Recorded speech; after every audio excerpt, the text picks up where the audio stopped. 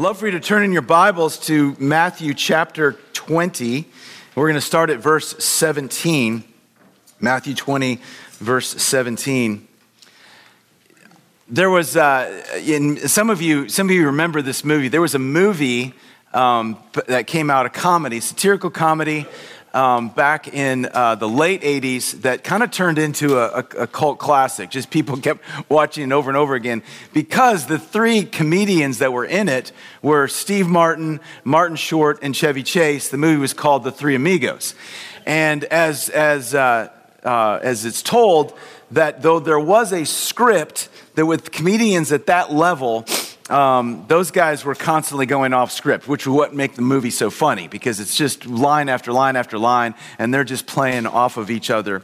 And if you haven't seen the movie, you need to watch it. But one of the setup here is that it takes place in 1916, and those three characters, Steve Martin, Chevy Chase, and Martin Short, their characters are these actors who were part of this series where they were these cowboys who fought for justice. They had these flashy uniforms. They were amazing at shooting their guns, and they would go into a town and take care of the bad guys in the town, and that would be the movie. And they had done all these movies like that.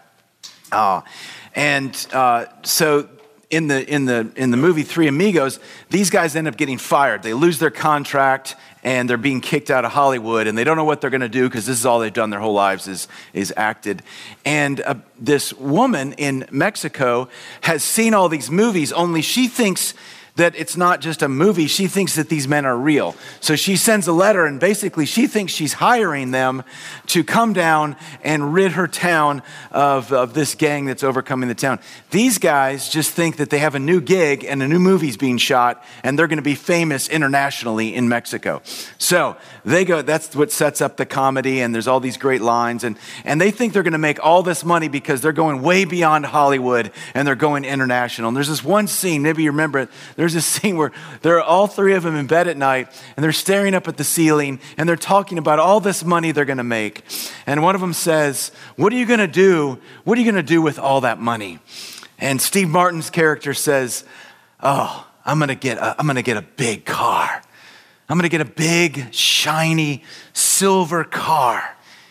And I'm going to drive it all over Hollywood, and I'm going to show that producer Flugelman a thing or two, the guy who fired us. What about you?" And it turns to Chevy Chase, and Chevy Chase stares at the ceiling, and he says, "New York, Paris, a lot of champagne, parties. I'm going to be a big shot for a while. What about you, Ned?" Turns to Martin Short's character, who's the good guy in the whole movie. He stares up at the ceiling and he said, "I'm going to start a foundation for homeless children."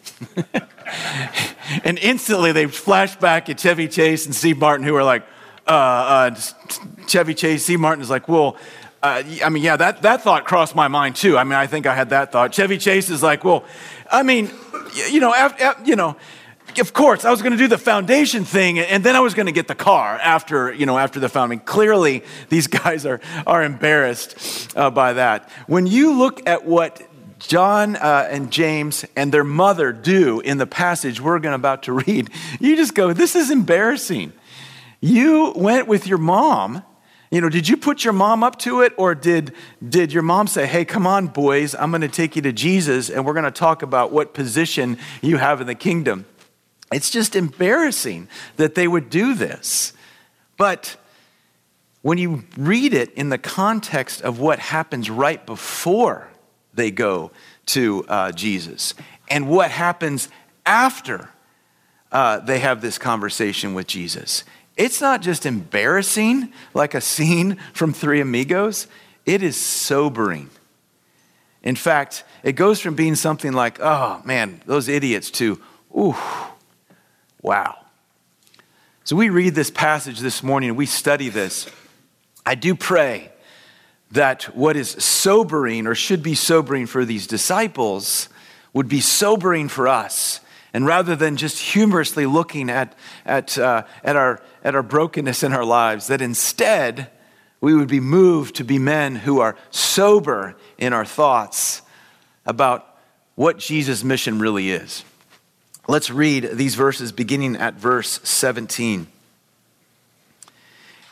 And as Jesus was going up to Jerusalem, he took the 12 disciples aside, and on the way he said to them, "See, we are going up to Jerusalem, and the Son of Man will be delivered over to the chief priests and scribes, and they will condemn him to death, and deliver him over to the Gentiles to be mocked and flogged and crucified, and he will be raised on the third day." Then the mother of the sons of Zebedee came up to him with her sons, and kneeling before Jesus, she asked him for something. And Jesus said to her, "What do you want?" She said to him, "Say these 2 sons of mine are to sit, one at your right hand and one at your left hand in your kingdom." Jesus answered, "You do not know what you are asking. Are you able to drink the cup that I am to drink?" And they said to him, "We are able." And he said to them, "You will drink my cup, but to sit at my right hand and my left hand is not mine to grant, but it is for those for whom it has been prepared by my Father." And when the 10 heard it, they were indignant at the 2 brothers. But Jesus called to them and said, "You know that the rulers of the Gentiles lord it over them, and their great ones exercise authority over them. It shall not be so among you, but whoever would be great among you must be your servant, and whoever would be first among you must be your slave. Even as the Son of Man came not to be served, but to serve, and to give his life as a ransom for many." As they went out of Jericho, great crowds followed Jesus. And behold, there were 2 blind men sitting by the roadside. And when they heard that that Jesus was passing by, they cried out, "Lord, have mercy on us, Son of David." The crowd rebuked them, telling them to be silent. But they cried out all the more, "Lord, have mercy on us, Son of David." And stopping, Jesus called to them and said, "What do you want me to do for you?" And they said to him, "Lord, let our eyes be opened." And Jesus in pity touched their eyes, and immediately they recovered their sight and followed him. Brothers, this is the word of the Lord. Thanks be to God. It's clear here as Jesus is heading to Jerusalem that his mission and his goal, is clear. Like he knows, and we know from reading Scripture, what his mission and goal is. It's clearly the cross. That is very evident in these verses. What is also evident in these verses is that as the disciples follow Jesus, are with him going to Jerusalem, that their mission and goal is very clear. And it's these thrones that were talked about in chapter 19. That's what they're after. Jesus is headed for a cross, and they think their focus is headed for being exalted on a throne. And I want us to notice this morning how it is that Jesus opens their eyes to understand the suffering servant of the kingdom of God. And I want the Lord, I've been praying this for me this week, for all of us, that he would open up our eyes this morning to how it is the suffering servant who obtains for us the kingdom of God. We see, first of all, in verses 17 through 19, the servant revealed, the suffering servant revealed. This is actually the 3rd time that Jesus had told his disciples, this is what I'm going to do. Only in this particular time, he goes into more detail. He reveals the mode of death and so they understand how he's going to die. And he also explains to them that the Gentiles, that would be the Romans, that they're going to be involved, that there's going to be a trial, and that the Romans are going to be involved. And this is important because it would only be the Romans who would be allowed to crucify anyone, to mete out that kind of justice. And here clearly, Jesus is very direct. We read this as we sit here in this moment in 2021, and we read verses 17 through 19, and we're like, how could the disciples not get this? It's very direct what his mission is, what Jesus' mission is. It's very, very clear. And yet these disciples, why is it that they continually not get it? This is the 3rd time. And clearly from what happens next, they don't get it. They don't understand that. Why is that?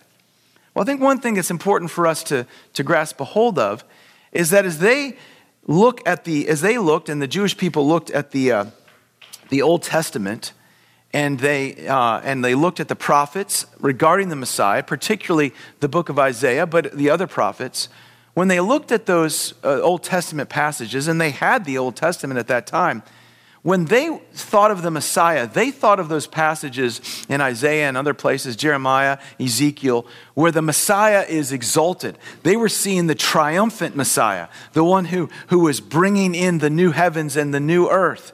And that's how they saw it. So the passage, and those passages are there in the prophets. Those passages are clearly there, and they refer to Christ in his resurrection, Christ in his ascension, and Christ in his return. So that's what they would look at. Now, the suffering servant passage, Isaiah 53, and we're going to go to that in a little bit, it wasn't in their head that this would be part of what the Messiah was about.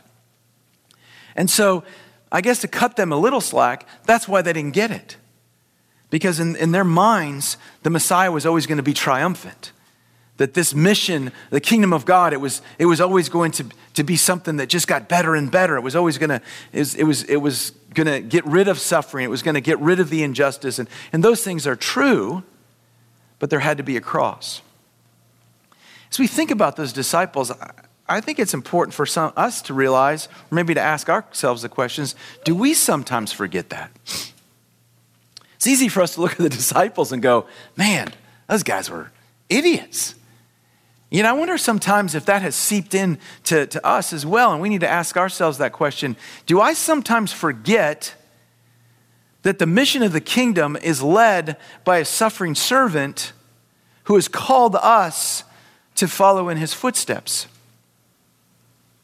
And so as a result of that, or as a result of our culture, you know, for most of us in our lifetime, what we've experienced as Christians, and there maybe been moments we've experienced a little ridicule, a little someone making fun of us, moments of being left out. In general, we haven't experienced as Christians, I certainly haven't experienced as a Christian, any kind of persecution to speak of. And generally as a Christian, I haven't experienced any kind of wholesale rejection or of who I am. What I've experienced is I'm mostly respected. So while somebody might think in their head, well, yeah, I'm not sure I believe what Todd believes, and maybe he's, whatever, he's kind of fanatical religiously. They don't say that to me, right? They don't. In most cases, I'm welcomed into the room, and I'm at least treated as someone who's kind of intelligent and probably a nice guy. Maybe that's been your experience as well. And what happens is that becomes what we expect out of being a follower of Jesus. That if I really live this Christian life out, if I really follow Jesus, it's just going to get better and better. I'm looking for that throne. I remember years ago, maybe you all remember this too, there was a pastor here for a long time who would say to us, ask us this question. You've heard me say this because it's left a mark on me. We say that we're followers of Jesus. What a great word. We're going to follow Jesus. We're followers of Jesus. We're following him. Where is Jesus going? He's going to a cross. And Jesus calls us to follow, and we read this and studied this a few chapters ago. What does he say? If anyone would come after me, and he would follow me, he must take up his cross and follow me. Whoever wants to gain his life will lose it, and whoever loses his life for me in the gospel will gain it. Suffering servant here is revealed, and he's headed to the cross. And then I want us to notice in verses 20 and 28, this suffering servant, this servant explained. Again, as you read this, I mean, every time I read this, especially verse 20, I just laugh. I just think, again, what? Like, their mother, your mom? Again, these are grown men, right? Your mom. And again, I don't know. The passage doesn't tell us. Did James and John go, hey, Mom, would you go talk to Jesus for us? That's embarrassing. That's silly. Or was it James and John's mom going, come on, boys, we're going to go talk to Jesus. And they went. They're clearly there because Jesus doesn't address the mom. He addresses them. And you're thinking, well, that's embarrassing. That's silly. Can we really believe this? We probably can. We probably can. Because I bet some of our mothers did some similar stuff to us. They didn't go to Jesus, but they went to a coach, they went to a teacher. They tried to pave the way for us. What's even maybe more embarrassing, and I'll say this about myself, we did this ourselves for our kids, didn't we? When we probably should have not. We probably should have just let them learn to deal with life as it came, but no, we were going to go talk to that teacher or that coach, and we were going to explain to them why our son was actually a much better football player than this coach really understood they were and needed to play. That's our tendency. So while it's easy for me to stand here and for us to stand here and look at this and go, man, what in the world? Maybe it's a little closer to home than we'd like to admit of what's going on here. And again, just to defend the disciples a little bit, they're just responding to what we see in chapter 19, verse 28 and 29. So look back at that. this is last week Barton talked about, this is after Peter says, hey, we've left everything to follow you.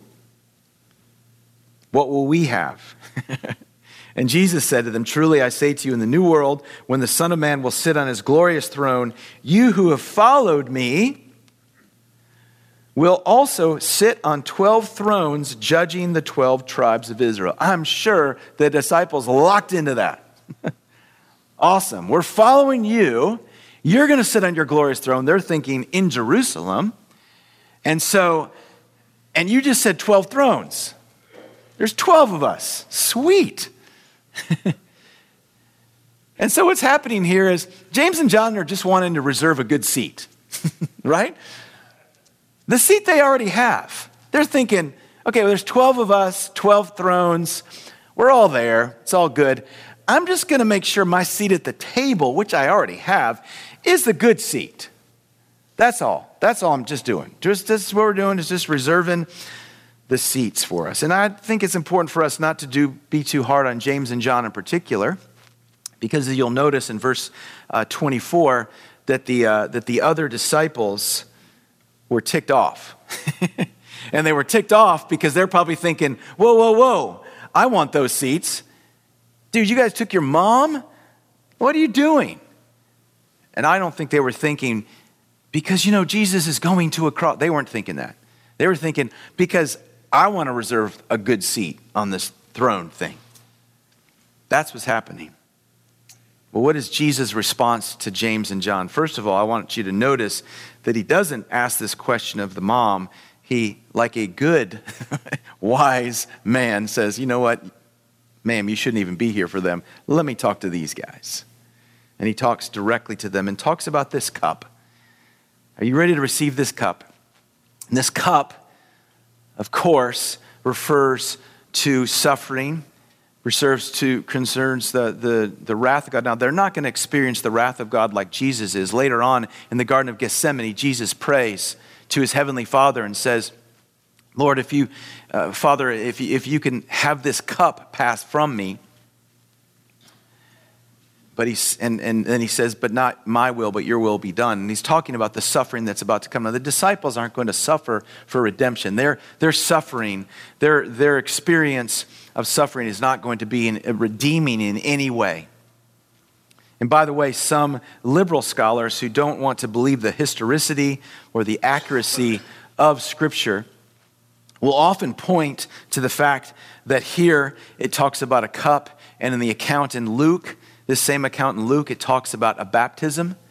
And these liberal scholars will say, oh, see here, there's no way Jesus talked about a cup and about baptism at this point. Those are clearly symbols that became important to Christianity after the resurrection, the communion cup and baptism. So clearly here, this is just the disciples, as they write this false gospel, this gospel that's not quite accurate, they're putting these elements in, these words into Jesus' mouth. He didn't say this.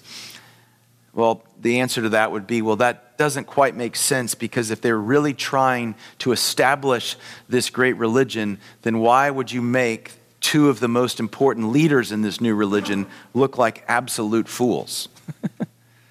Doesn't make any sense. And as Tim Keller says, it's one of the very evidences that our gospels are accurate.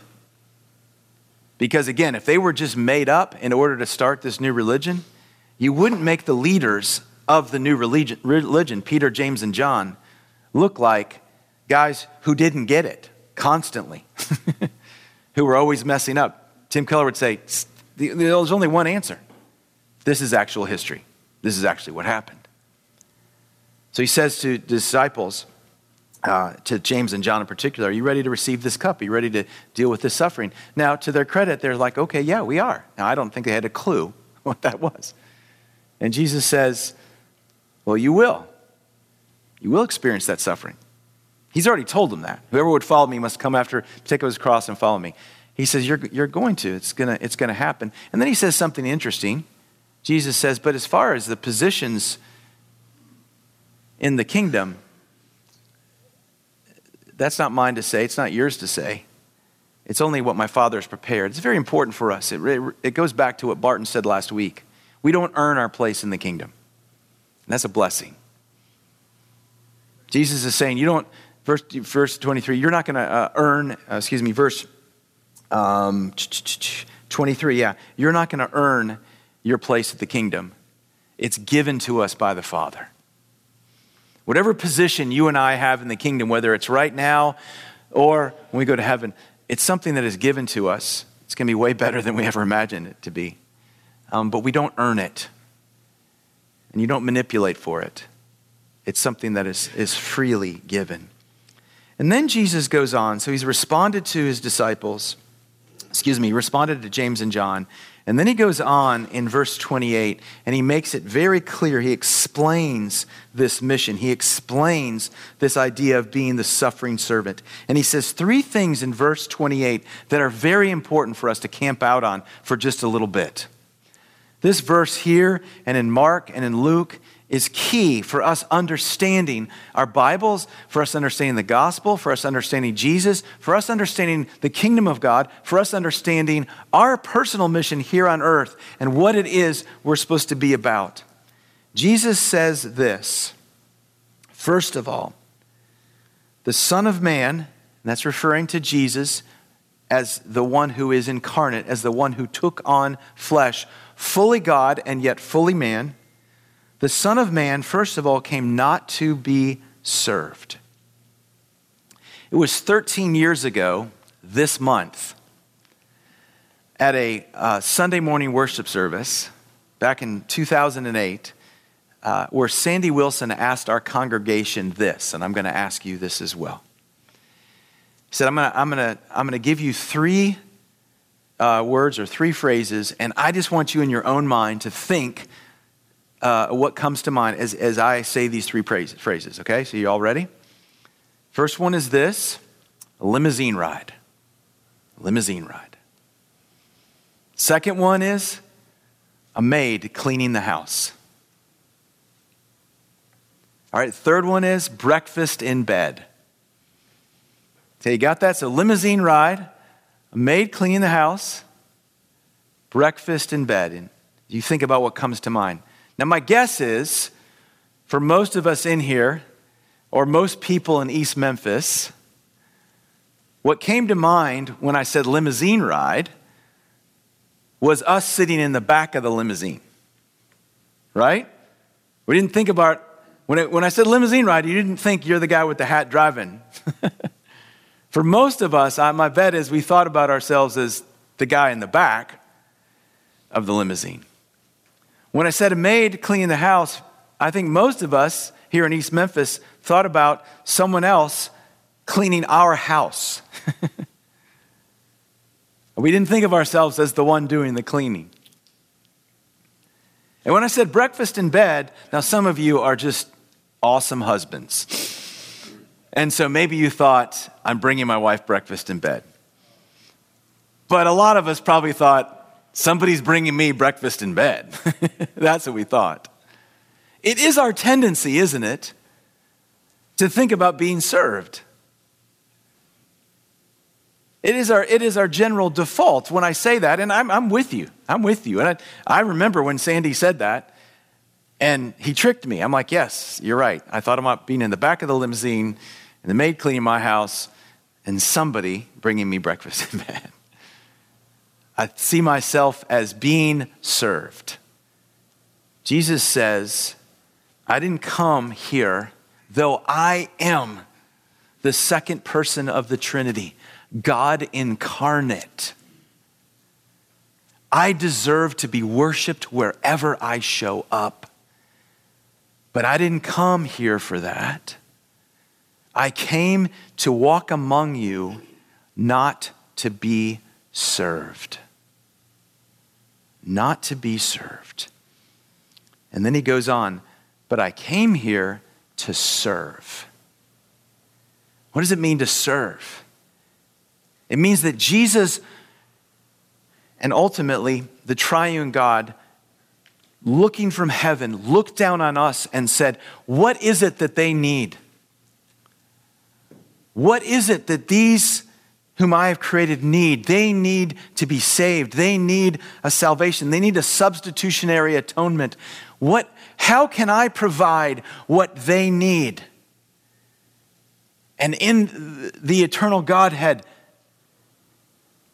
knowing that there had to be a substitutionary atonement that had to be made by someone who was like us, Jesus says in response to the Father, I'll go and I will take on flesh. And actually, we know from Revelation that when Jesus took on when he became the incarnate Son, it was forever. Let's not lose sight of that. He didn't just take on that for those 33 years he was here. But when we see him in heaven in Revelation, John writes, and then I saw before the throne a lamb looking as if it had been slain. In other words, the scars were still there. And so Jesus, looking at us, came to serve. By serving, he sought to figure out what it is that we needed and attended to us. And then he says, and to give my life as a ransom for many. Brothers, that phrase is so key, so absolutely key. I want us to turn now in our Bibles to Isaiah chapter 53, and let's us soak up for a moment what the disciples didn't quite get in that moment. Isaiah 53, and Jesus, when Jesus says this, give my life as a ransom for many, Jesus was putting on notice, I'm the fulfillment of Isaiah 53. I mean, these words, give my life as a ransom for many, to someone who was thinking, would have thought of Isaiah 53, because that's what Jesus was thinking about. Look what it says in verse 1. Who has believed what he has heard from us, and to whom has the arm of the Lord been revealed? For he grew before him like a young plant and like a root out of dry ground. He had no form or majesty that we should look at him, and no beauty that we should desire him. What does that mean? It means that Jesus just looked like an average dude. These pictures of Jesus looking like he's, an IMG model walking out of, at the Met Gala in New York, like that's not Jesus. You wouldn't have noticed him. Because Jesus he looked like a very average guy. Verse 3, he was despised and rejected by man, a man of sorrows, acquainted with grief. And as one from whom men hide their faces, he was despised and we esteemed him not. Surely he has borne our grief and carried our sorrows. Yet we esteemed him stricken, smitten by God and afflicted. And here it is, but he was wounded for our transgressions. He was crushed for our iniquities. Upon him was the chastisement that brought us peace, and with his stripes we are healed. All we like sheep have gone astray. We have turned every one to his own way, and the Lord has laid on him the iniquity of us all. This is exactly when Jesus said, I am here to give my life as a ransom for many. He was saying, I am the fulfillment of Isaiah 53. He was using that exact picture there for us. And so he says to his disciples, this is why I came. I came not to be served, though I deserve it, but to serve, to attend to the needs of humanity. And here's how I'm going to do it. I'm going to give my life in your place. Now notice, before we leave this, verse 25 and 26. Notice that Jesus had called to them and says, you know that the rulers of the Gentiles lord over them, the great ones exercise authority. You know that to be great in this world means you have authority over others. You know that to be great in this world means that you're served. And that's how, if your worldview is like that, that's what you attain. That's what you go after, right? You're going after a position where you're going to manage more people and more people are going to serve you, where you're going to be greater, more respected, where people are going to understand how smart and successful you are. That's a pursuit that we have. He says, though, Jesus says in verse 26, it shall not be so among you. In the kingdom of God,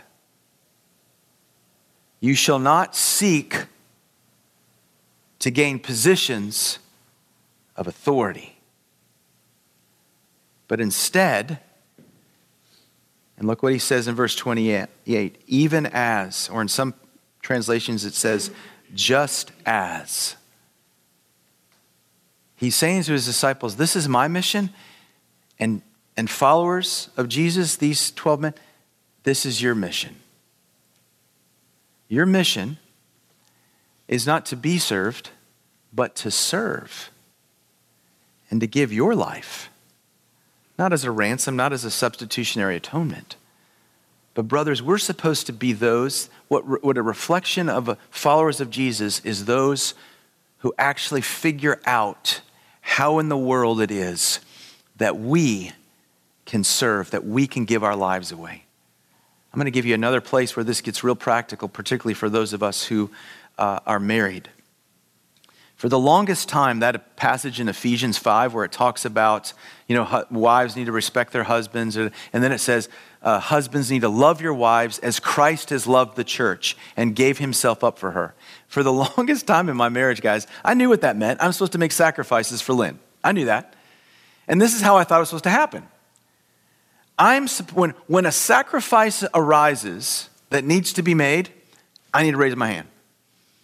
So when a sacrifice arises in our marriage, then what I need to do is step up and be the guy that sacrifices. It was about 10 years ago I realized that's not exactly how Jesus did it. Jesus actually figured out what we needed and initiated towards us before we ever asked for it. So Todd, to live this out in your marriage, you need to become a student of Lynn, and you need to figure out where things need to happen. How can you serve her? How can you lay down your life for her? Don't wait for her to ask you or to mention or somebody else to notice, and you're like, oh yeah, I probably should do that. No. That's not what Jesus did. Jesus looked at us, figured out what our need was, and served us. If I'm going to live that out in my marriage, I'm going to become a student of Lynn. I'm going to anticipate and know her needs, and I am going to figure out how to lay down my life for her before she ever asks for it. That's what it means. Practical application of this mission, servant explained. And then lastly, notice in verses 29 and 34, the servant demonstrated. It would be easy because if you look, and maybe some of you, for me, I have to turn the page, but you'll notice that the next chapter that we're going to look at next week is the triumphal entry, the Palm Sunday moment, right? And it would be easy to think, okay, wait a second, why did Matthew do this, right? We have this request. Jesus ends it with verse 28, even as the Son of Man came not to be served, but to serve and to give his life for a ransom for many. Wouldn't it be great then to just go from there right into chapter 21 and the moment of his triumphal entry on a donkey and all. That just seems like fitting. So what's going on here? Why these verses in between about these two blind men? Actually, this is key for us. It's a hinge that's perfect for us. Not only did Jesus know exactly what he's doing, but Matthew knows exactly what he's recording here. And what he's showing us here is this servant, this suffering servant, demonstrating this even as he's on his way to the cross. You see, the gospel always has practical applications, right? It's not just theoretical. It's always not theoretical. It's not just spiritual. It's not just in our head and our hearts. It's not just something that's internal, right? You can't be a follower of Jesus and keep it to yourself. You can't just, I just want to be all about the gospel and not have any gospel application. And what Jesus is doing here is he's showing the application. He's demonstrating this. He's living it out on his way to Jerusalem. How does that happen? Think about the context here. They're moving out of Jericho and they're headed towards Jerusalem. And as they head out, there's crowds following them, and they're all going up for the Passover. Right? It's a big feast, but they're landed in a cool place. They're with this Jesus guy who's been healing people. I mean, this guy is amazing. We're going to be in his entourage as we head to the Passover for Jerusalem. So these crowds are going out with Jesus. And he's at least a very interesting character, if it's not a popular character. And everybody's like, wow, I just want to be around in case this guy does something as he heads to Jerusalem. The disciples are thinking, we're headed to take over. We're headed to the thrones. That's where we're going. And then what happens? These blind men sitting on the side of the road try to stop the parade.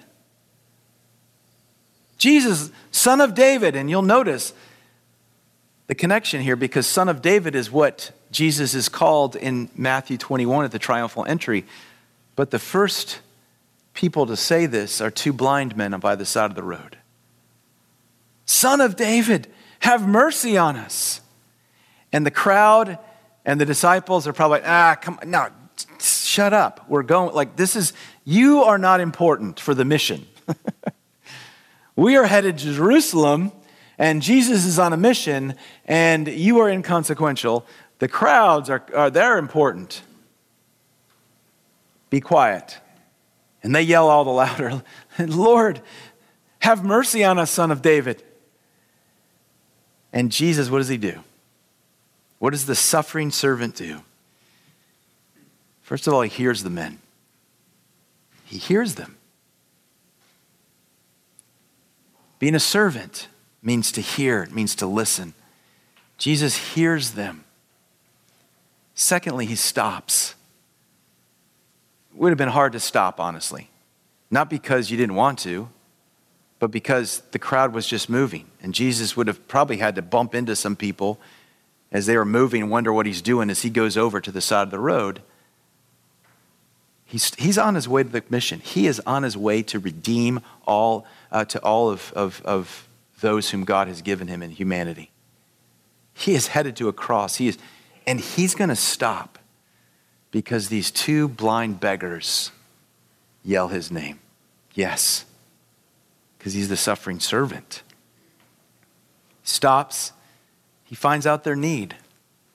What do you need? What do you need me to do for you? And then it says, as they say, we want to see, it says that Jesus opened their eyes. One scholar, R.T. France, points out that the word that Matthew uses here for eyes is an unusual word. It's actually a word that is more poetic in nature, and in other places, in other literature, often refers to the soul. I think Matthew was intent on this. Because while Jesus did open their physical eyes, it's clear that he opened their spiritual eyes, the eyes of their heart, because it says that they followed him. But Jesus met their physical needs. He served them meeting their physical. The demonstration of the gospel, brothers, involves meeting people's physical needs. When people say to me, well, we just need to be all about the gospel. Don't talk about caring for this, that, and the well, I don't know how to separate those from in Scripture. I just don't. If there's Don Riley demonstrating this right now, if there's actual needs of hurting people down there, Don Riley isn't doing something that's, it's not social justice what Don Riley's doing and those men. They're living out the gospel. There's a need. Don Riley sees the need. He loves Jesus. Don Riley wants to be a follower of Jesus and be a servant. And he's going to go down there. He's going to help them. And you know what Riley and those guys are going to do? They're not going to go down there and be like, brothers, we'd like to pray with you. We'd like to share some verses with you.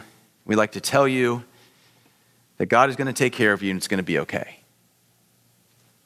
Nope. I'm pretty sure they went down there with some chainsaws, some hammers. I'm pretty sure they went down there with some supplies. I'm pretty sure they went down there to demonstrate the gospel by serving them. Certainly, I bet Don will pray with them. I bet he will share scripture with them. I bet he will encourage them in the Lord. And I bet he's going to cut some things down and build some things up, some chainsaws and hammers. And all of that will demonstrate the gospel. Will demonstrate following this suffering servant. Brothers, has Christ opened your eyes? Just like these men, has Christ opened your eyes to see that Jesus is the suffering servant who gave his life as a ransom for you? Bet a lot of you in here, maybe all of you here would say yes. Yes, Jesus has opened my eyes. There was a moment where I was blind, and Jesus opened my eyes to understand that he was the suffering servant who was going to give his life for me. Are we following him? Are we following him? We say we're followers of Jesus, brothers. Are we following him? If so, then today, when we walk out of here, let us be men who live not to be served, but to serve and to give our lives away. And the Holy Spirit will show you what that'll look like. And the Holy Spirit will give you the power to do it. And don't forget, you are dearly loved sons of God, even before you step out that door. And as dearly loved sons, you've actually been blessed with that mission. Let's pray together. Heavenly Father, thank you for the beauty and the truth and the power of your word. Father, we know that we are blessed to have Bibles in front of us and even have this time and this comfortable space to study your word. We also know that we would never know these things unless the Holy Spirit revealed them to us. And so, Holy Spirit, please, wherever it is that you need to work these things into our hearts, Holy Spirit, would you please do that? Work these things into our hearts. And then, Father, work these things into our feet and our hands, in our mouths, in our relationships. May we be those who not only have truly been changed by the suffering servant, but may we be those who follow with our whole lives this suffering servant. We pray these things in Jesus' name. And all God's people said, amen. Thanks, brothers.